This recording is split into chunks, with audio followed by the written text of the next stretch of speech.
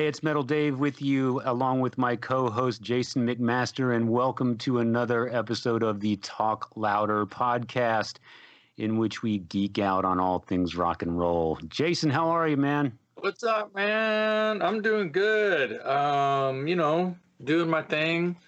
I've been, recording some and writing some and working some. How about you?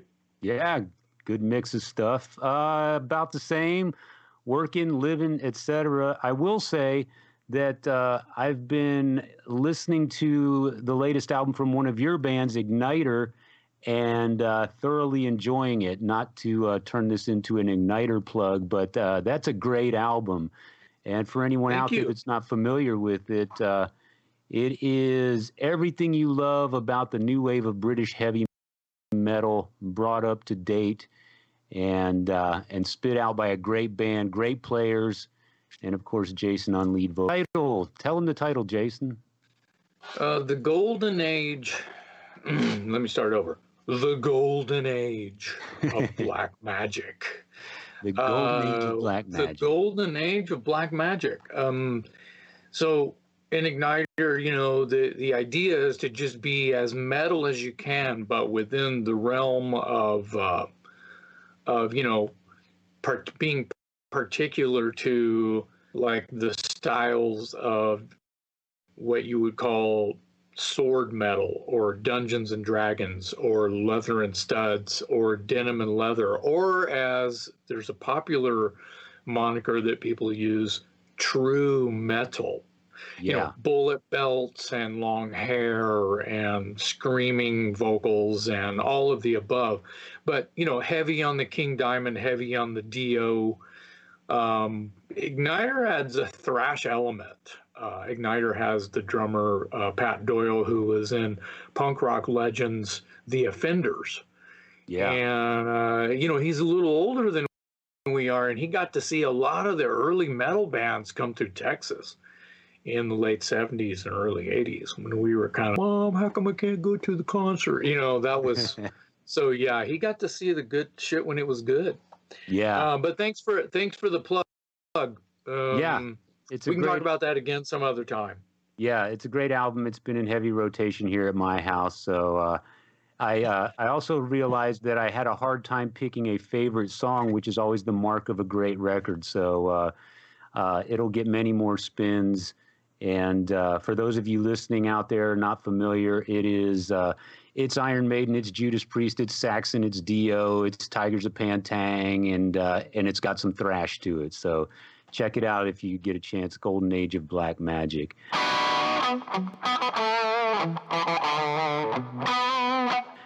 We've got a great show today. Man, I feel like we're going to go long on this one, and we'll do our best to stay within our time constraints. But Jason and I were talking, and we thought it was time we gave the drummers out there some love. We're going to talk today about some of the great drummers in rock and roll, or at least some of our favorite drummers in rock and roll.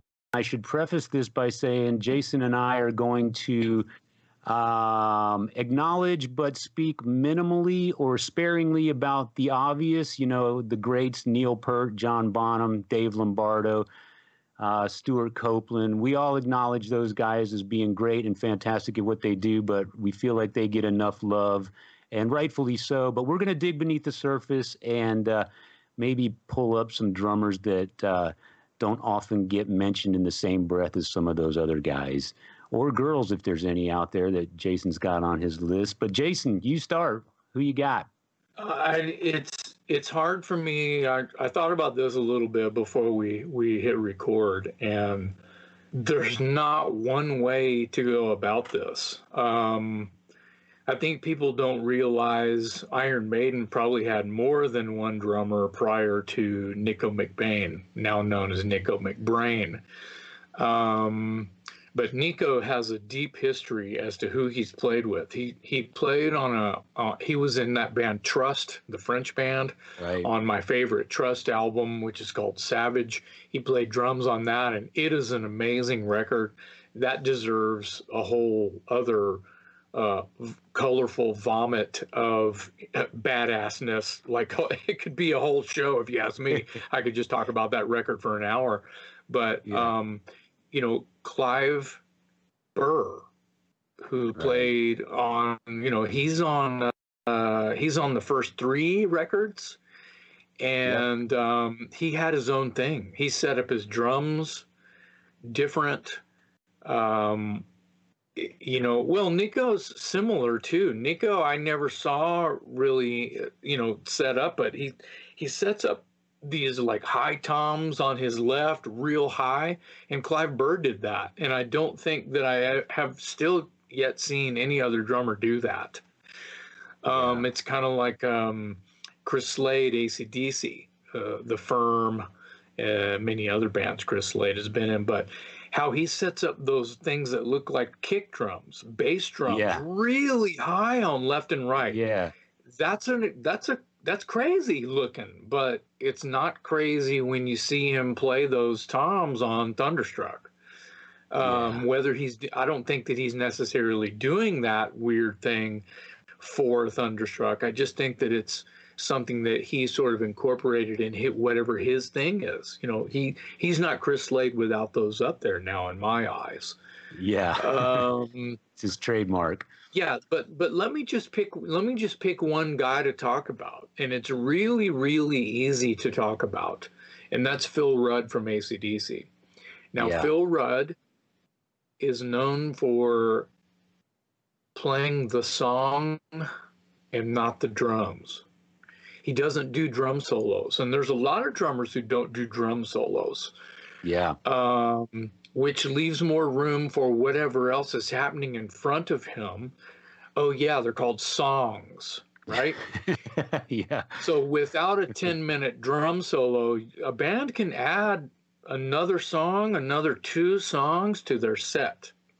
Yeah. Which fans really like, especially fans of AC/DC. Phil Rudd is like this master. His tempo, he's completely regulated and in control of what's happening in the song. They are the tightest unit because of what he's doing. Now, you could go into Simon Wright and Chris Slade, but you know what? Those guys are not putting their spin on AC/DC songs. They're relying on what Phil Rudd does for AC/DC when they play the songs. Your thoughts? Yeah. No, agree totally. I mean, you were talking about Phil doesn't play drum solos. He barely even plays fills in the song, you know? He's playing the song. Yeah, he's kicking snare and hi-hat, and which leads me to another drummer, Marky Ramone from one of my favorite bands, the Ramones. He's very much, he's like the punk rock version of Phil Rudd. He also doesn't do a lot of busy work. He's kick, snare, and hi-hat, but he's now, in his case, he's going 100 miles an hour on the hi-hat. But he reminds me of Phil Rudd in the sense that, as you say, he plays to the song, he drives the song, and the fact that, you know, the Ramones are, you know, kind of supersonic in their delivery necessitates the speed. But at the heart of it all, he's just a basic drummer who's just supercharged, you know. In his own right, he has definitely created the stamina of the Ramones, and what I'm getting at is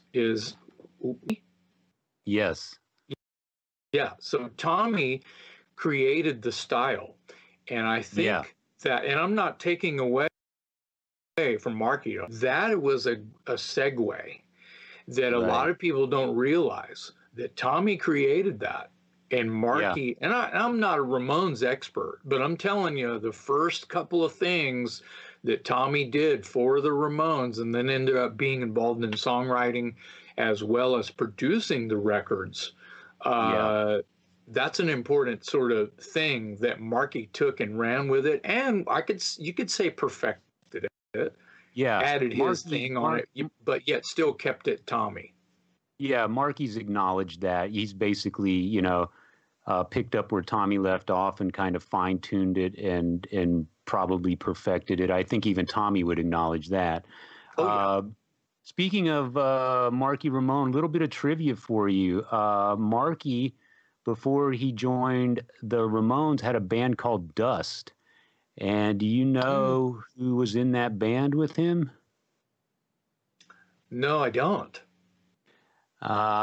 Richie Wise, who you'll recognize from the back of your first 3 Kiss albums, perhaps, or at least the first 2.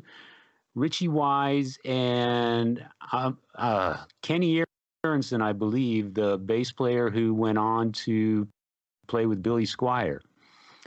The guy with the pompadour. Yeah. So before the Ramones, Marky had a band called Dust, and they were kind of a precursor to like stoner metal, doom metal type of thing.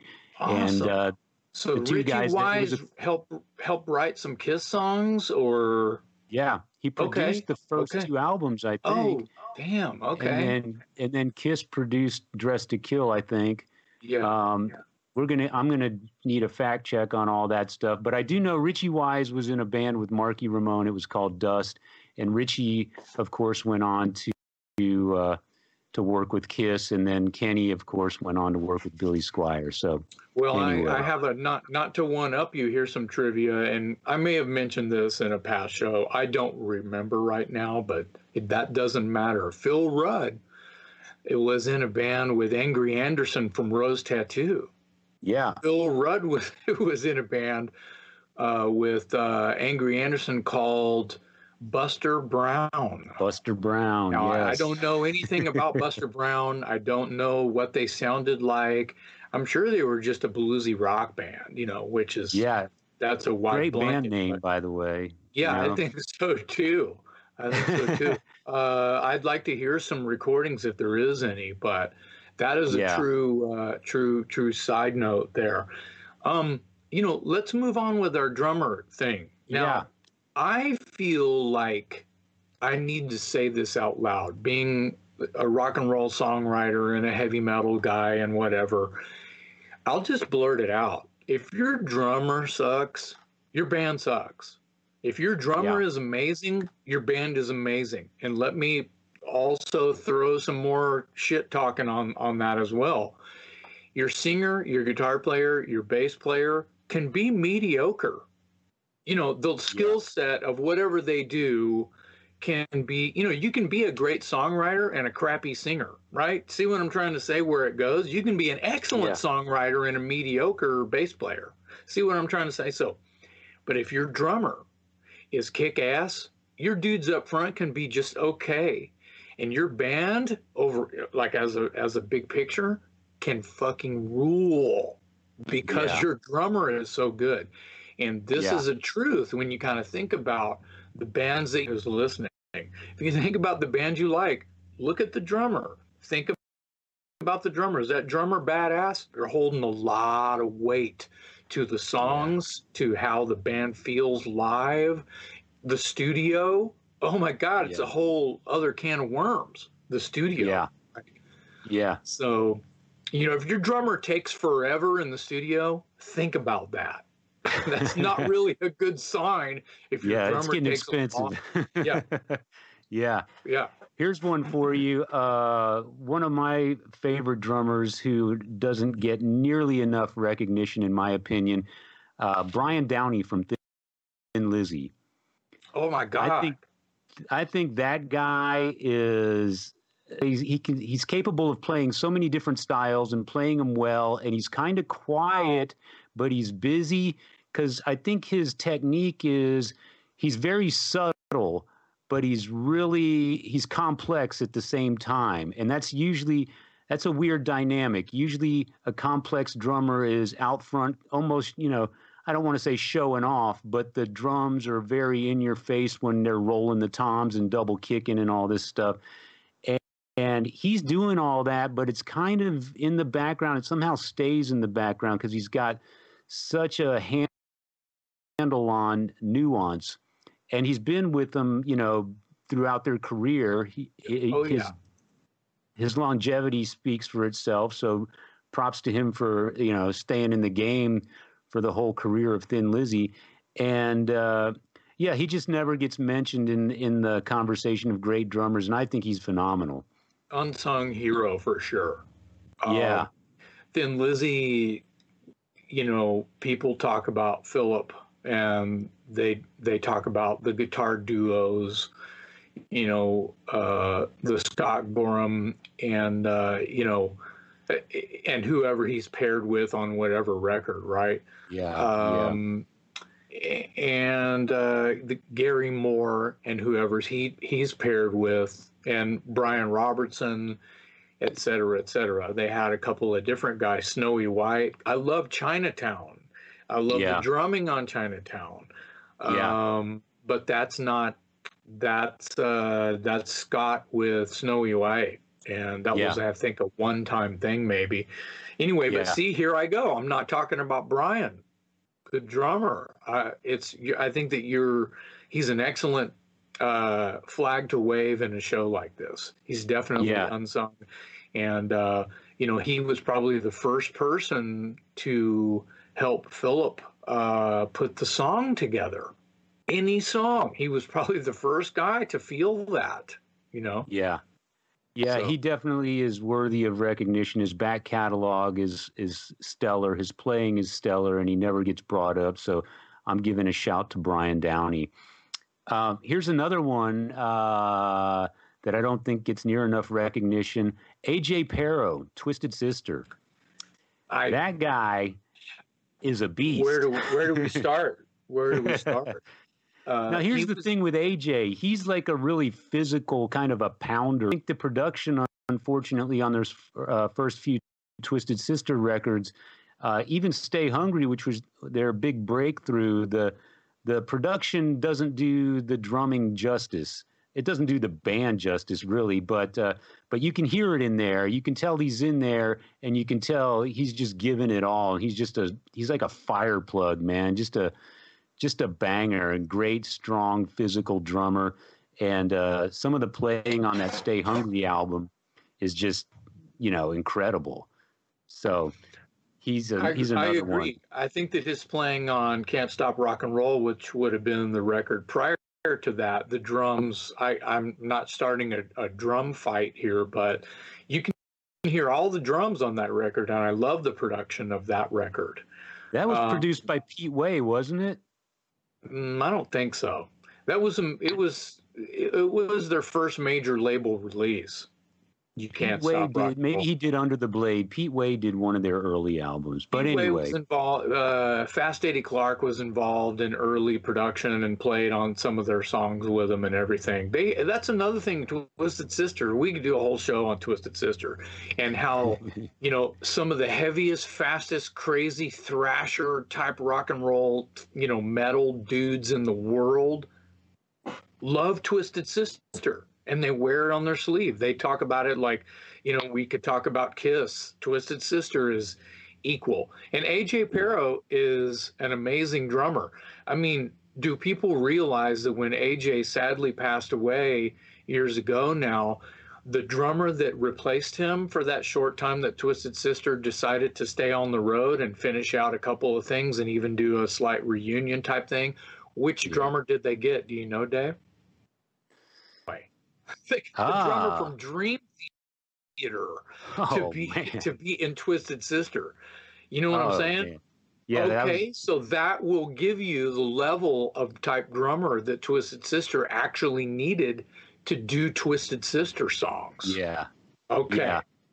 Yeah. Respect. Lot of muscle in Twisted Sister songs, and as you stated earlier, the muscle obviously comes from your drummer, and if he's good and he's pounding, your songs are going to pound accordingly. So props to the departed AJ Pero. Yeah, incredible. Speaking of pounders, here's another one. I know you'll have something to say about this guy, Mikkey Dee, Motorhead. Yes. And currently with the Scorpions. And, a little trivia for some of our listeners. Of course, they probably know he was with King Diamond before Motorhead, but he did an album with You Take It. Who was it? Well, he did a record with Dokken That's correct. Is that who you were going to say? That's who I was going to say. And your former bandmate Billy White, I believe, was on that album as well. Yeah, it was technically a Don Dokken record, to be clear. Yeah. It wasn't officially a Dokken record. And it had Peter Baltes from Accept on bass. It had Mickey D on drums. It had John Norum from Europe. Yeah. And it had a local boy, Billy White, from my old band Watchtower. Yeah. And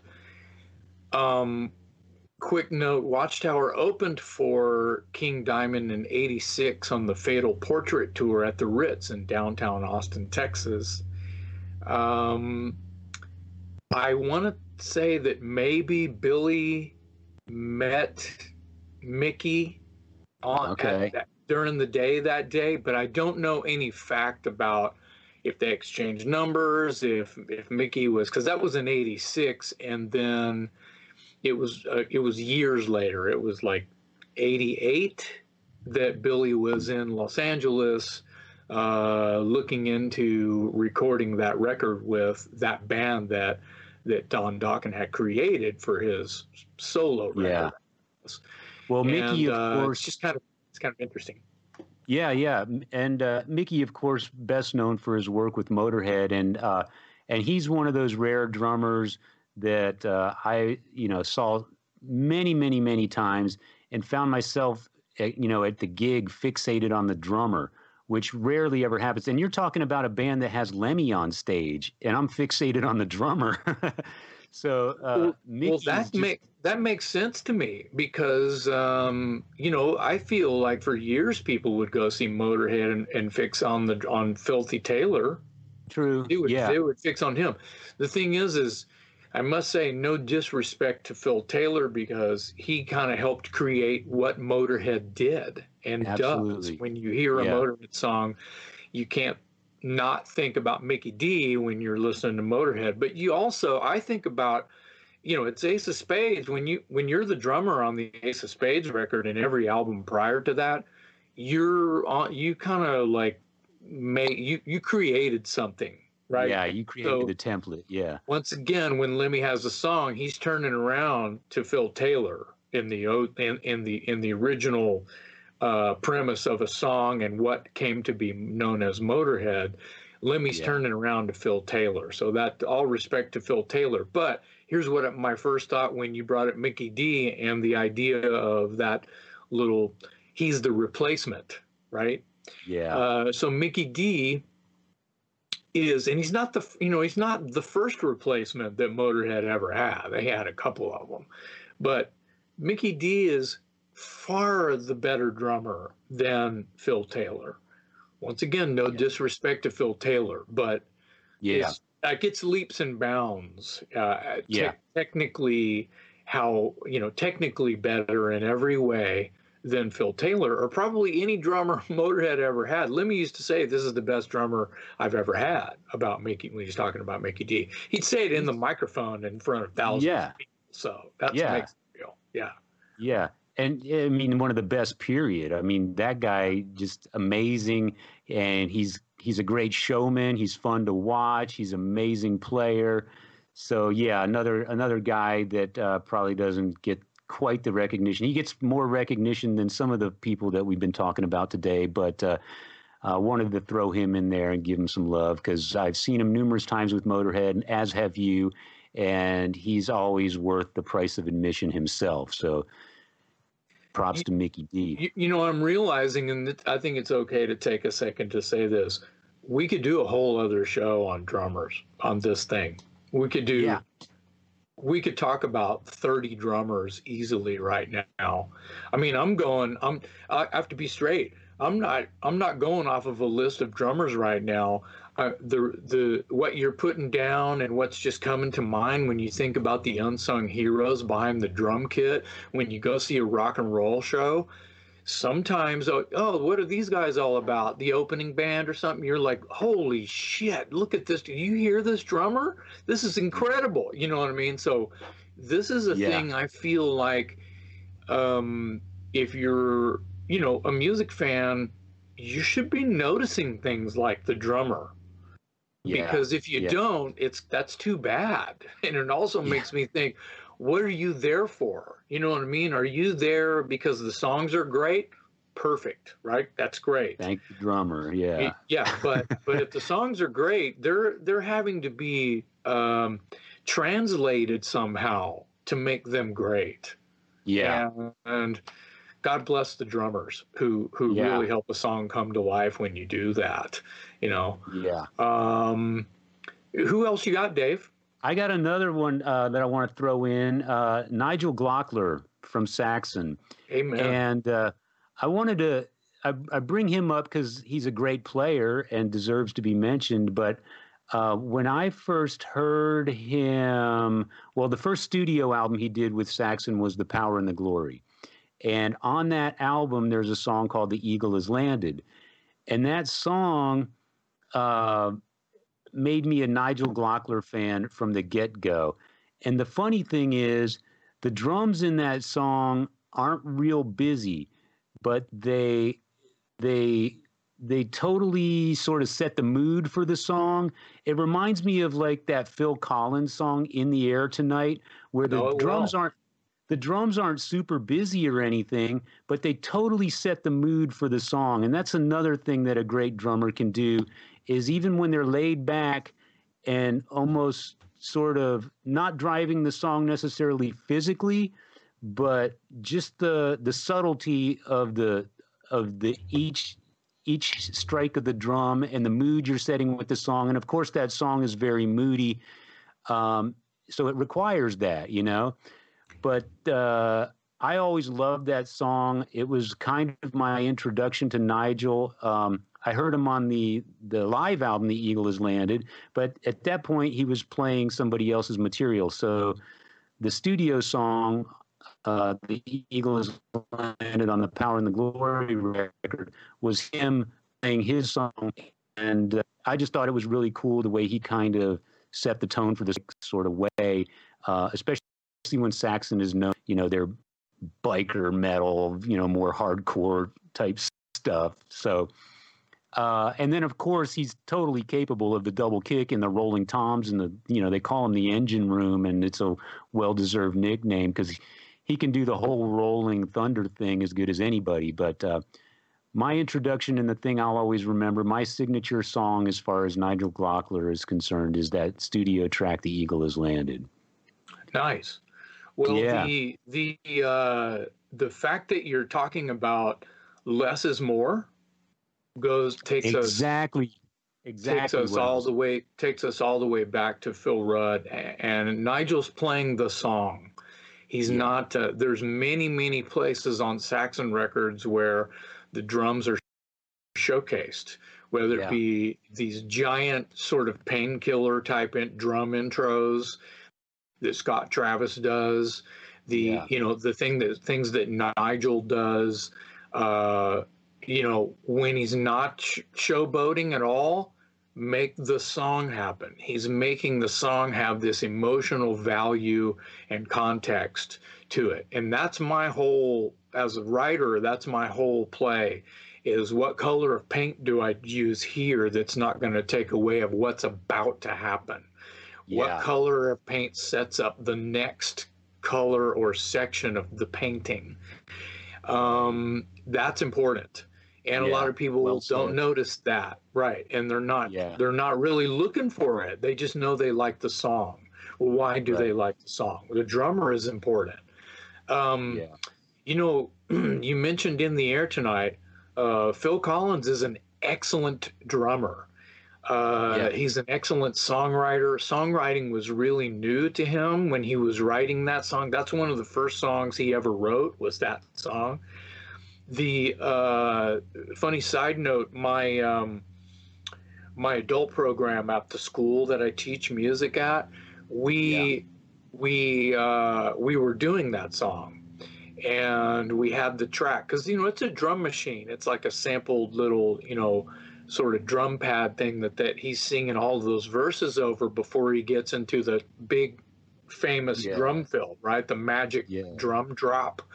Oh, the real drums come in. They actually added some real drums to that that sort of like robot track. They added later on, they added some real drums to that, so you can feel the downbeat, you can feel what's happening without giving anything away.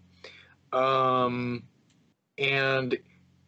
here's you said something that made me go, well, I'm going to bring up a point.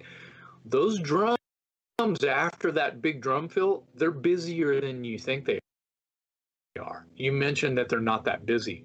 They're busier than you think they are. If you really listen to what the drummer, the real drums, not the robot track, but what those drums are doing, you'd be surprised at the kick pattern. It's funky. So there's a lot of ghost notes and things happening. The bass line is following the drums, and they're adding notes every other time. It's technical. There's a lot more to that thing. Everyone should re-listen to that. But once again, Phil Collins is a drummer that doesn't get the respect as a drummer. Everybody just thinks Phil Collins, he's a pop singer. You know what? He's not just a pop singer. He's pretty magical in the songwriting department, because that song In the Air Tonight ain't going anywhere because of the drums, and that's him on the drums. Yeah, and it goes back to that less is more, and it's like I was saying about Nigel, and earlier even about Brian Downey. You don't often think about a drummer necessarily. I think a lot of people, especially casual hard rock and heavy metal fans, think of the drummer as this big drooling beast who just drives the machine, But in the case of Nigel and Brian Downey, and you're bringing up Phil Collins, the drummers are also, the good ones are also very capable of setting a mood and a tone and making a song atmospheric. So it's a lot more than just full speed ahead, And I think the guys we're talking about are good at doing that. And here's another one, and I'll bring him up because he's my all-time favorite drummer, and he probably does get a lot of love, but not as much as John Bonham. I'm going with Bill Ward from Black Sabbath, who's another master at playing just any style of music. I think his bandmates, but those early Sabbath records, I mean, he can play it all, and he's just amazing. Lot of great stuff from Bill Ward. Don't realize that the first Black Sabbath record is a jazz record. Like the only song that really lends itself to heavy metal. True. It's got a very jazzy drum sound. Yeah, the only song on there that really lends itself to the epitome of heavy metal is the title track, is the song Black Sabbath. The other songs have elements of many other things, but they're swinging. They're they're swinging all over the record. There's like odd times and these press rolls. It's like big band stuff going on all over that record. And so I'm glad that you brought up Bill Ward. Here's some trivia. He plays on the Heaven and Hell record, but not on the Mob Rules record. Right. And that's a whole other show as why, the good and the bad and the ugly about those two things. What? I never, because a lot of people don't really think about that. Right. Or they just forget. But yeah, I mean, Black Sabbath swings. It's bluesy. There's a lot of boogie woogie type things. There's a lot of shuffle type things. Sort of the bass on those records is going with what the drums are doing all the time. Yeah. And a lot of people don't think like that either. But I'm glad that you brought up Bill Ward, because he doesn't get enough love, and his constant battle on the idea of why he doesn't play in Black Sabbath when Black Sabbath reunites, because they're all four still alive. That's a whole argument in itself and a whole other show. Yeah, but I'm really glad that you brought that up. And he still plays the song, though. He knows when to lay back and let the song take over and be the song. Very, I think very important. that's the beauty of a guy like Bill Ward. And again, I'm going to go back to Brian Downey. These are guys that can stay quietly busy behind the song, but if you listen with a fine-tuned ear to what's going on with the drums, it's just incredible what's going on back there, but it never interferes with the song. And that's pretty incredible when you're able to pull off something like that and then turn around and bang out a track like Never Say Die or Children of the Grave or something like that. But yeah, a very, very complex drummer, but very subtle and nuanced. I like the way you describe it. It's obvious which one of us is a musician because you use better words than I use. When you start to add to what I said, it sounds much better coming from you because you know all the right words.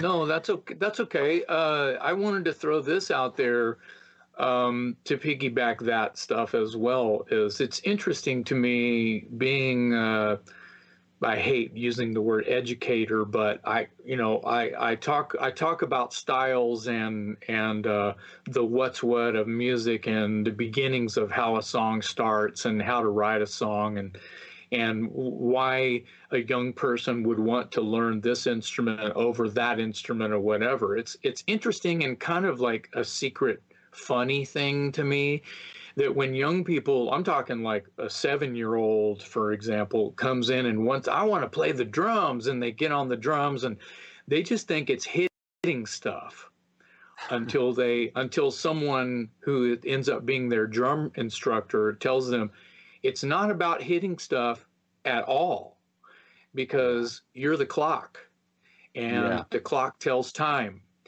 and a clock has numbers on it. And everything is math on the drums. Everything is math. Music is math. But as soon as that 7-year-old hears that, they're like, huh? They don't want to play drums anymore. They don't want to do it anymore unless they start to understand there's a pattern that each limb on your body is going to play. Yeah. They just think it's all limbs at the same time. Slam, slam, bam, bam, bam. And it's just push, push, and kick at the same time. And it's the opposite of that. Yeah. It's stamina and momentum and dynamic and velocity. Each limb is doing something different the whole time. And you become this octopus of you become a time machine of a certain tempo. Yeah. And it can almost be some limbs on the same body are playing different tempos than the other limbs are all at the same time. Yeah. And so when you explain it to someone like that, their mind is blown. They might throw up a little bit and get ill trying to understand what I'm saying. But once everyone realizes that, they don't want to play. They just think heavy metal and hard rock or even just music is just like, oh, just banging on wire and wood. Really? Okay. You know what I'm saying? So just throw that in there. That's why it's important. That's why it's important that the drummer is not unsung ever. Yeah, yeah. I'm going to throw one more name in the mix, and then we could probably move on unless you've got somebody. But no, this is a lot. I think we're meeting our timestamp here. Yeah, and I wanted to throw in a guy that is a friend of ours. Because he's just amazing, and that's Felix Griffin from DRI fame. What a monster that guy is, man. I mean, unbelievable. I heard him on the DRI records and knew he played a backyard party once here outside of Austin, and at that time he was playing for a local hardcore band called Blunt Force Trauma. And because it was a backyard keg party type atmosphere, I got to stand right next to him while he was playing and actually watch him work. And it was mind blowing. I mean, it wasn't even human. It wasn't even human. And then no less than Dave Lombardo from Slayer has called him one of the best of all time. So that's high praise if there ever was high praise. So when Dave Lombardo thinks you're amazing and cites you as an influence or considers you a peer, that's pretty much all you need to know about Felix Griffin. You're not wrong about that. I feel like we are spoiled as people who live in Central Texas, and we get to see people like Felix at the grocery store. Yeah, and I would lose their shit when they're in the produce, standing next to clean up aisle like 5.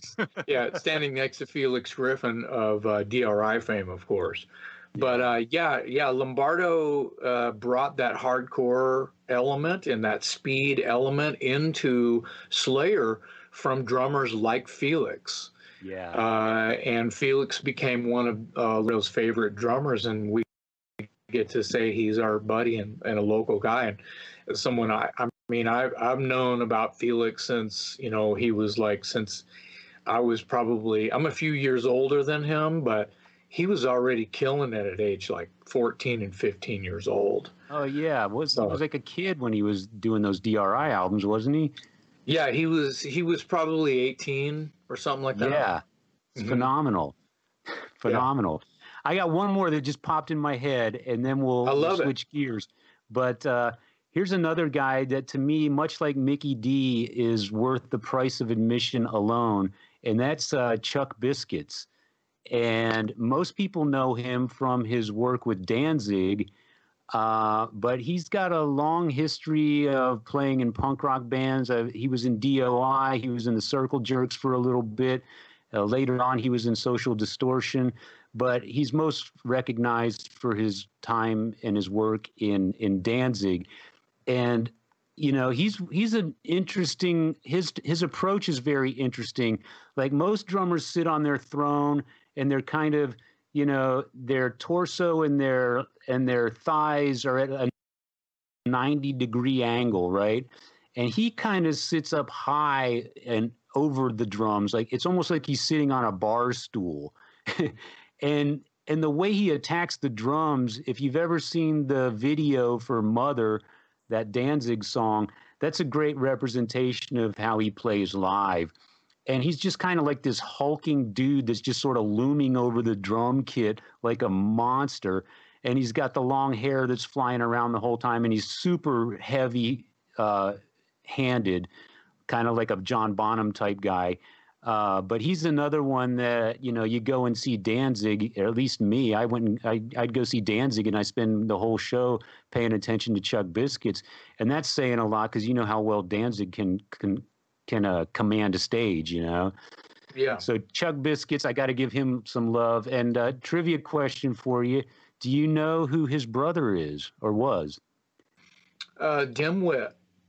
Yes, correct. You are right. I was thinking you would know that because you're a big fan of the Four Horsemen, Dimwit. Right, but I don't know where else he would have who else Dimwit would have played for. I only know him from the Horsemen.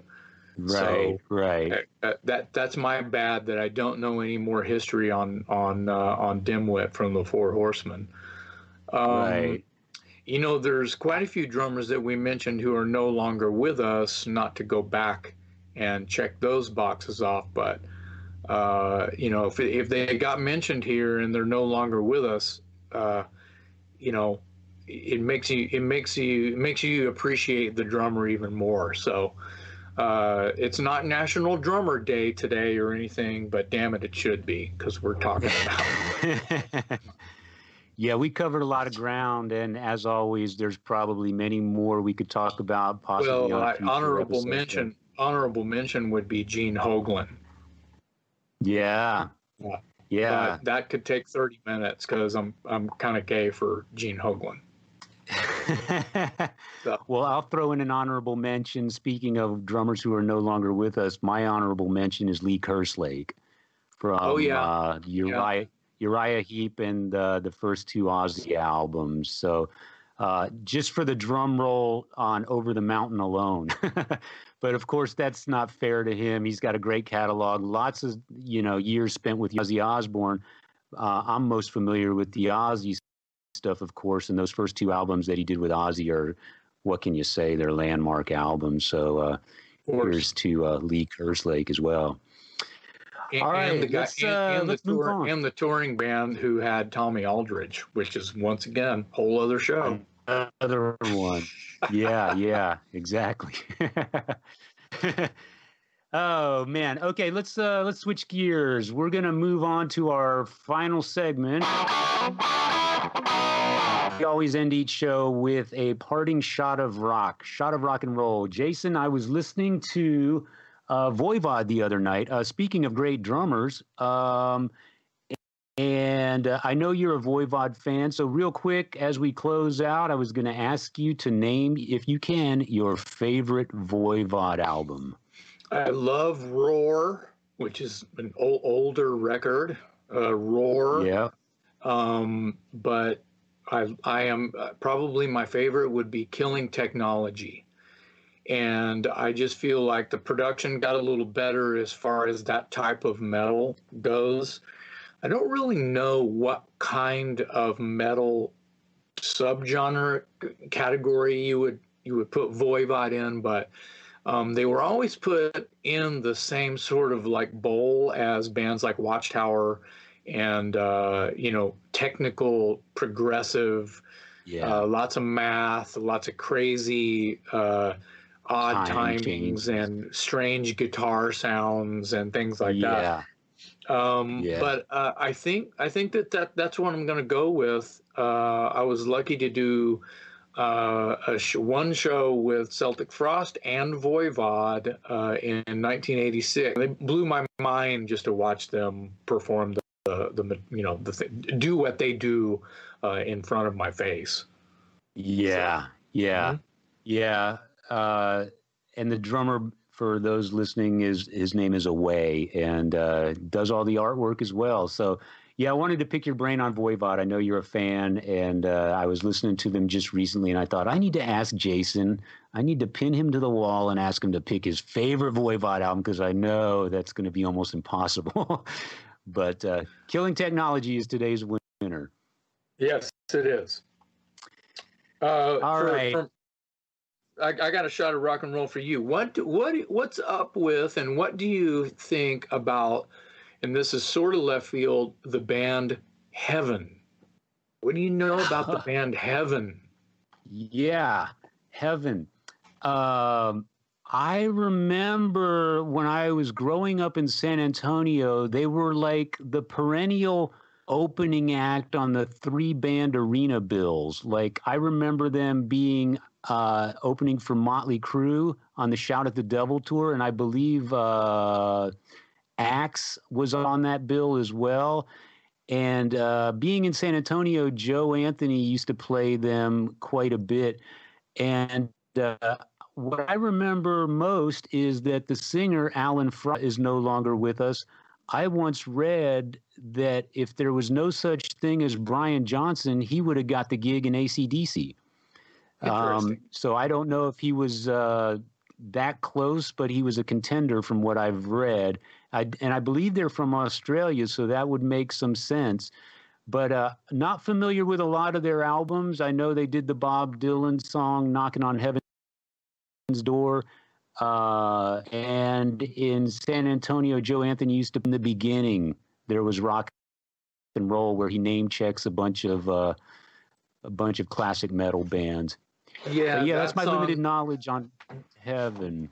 Yeah, that's a record called Bent, like Heaven Bent, like a play on words, Hell Bent, right?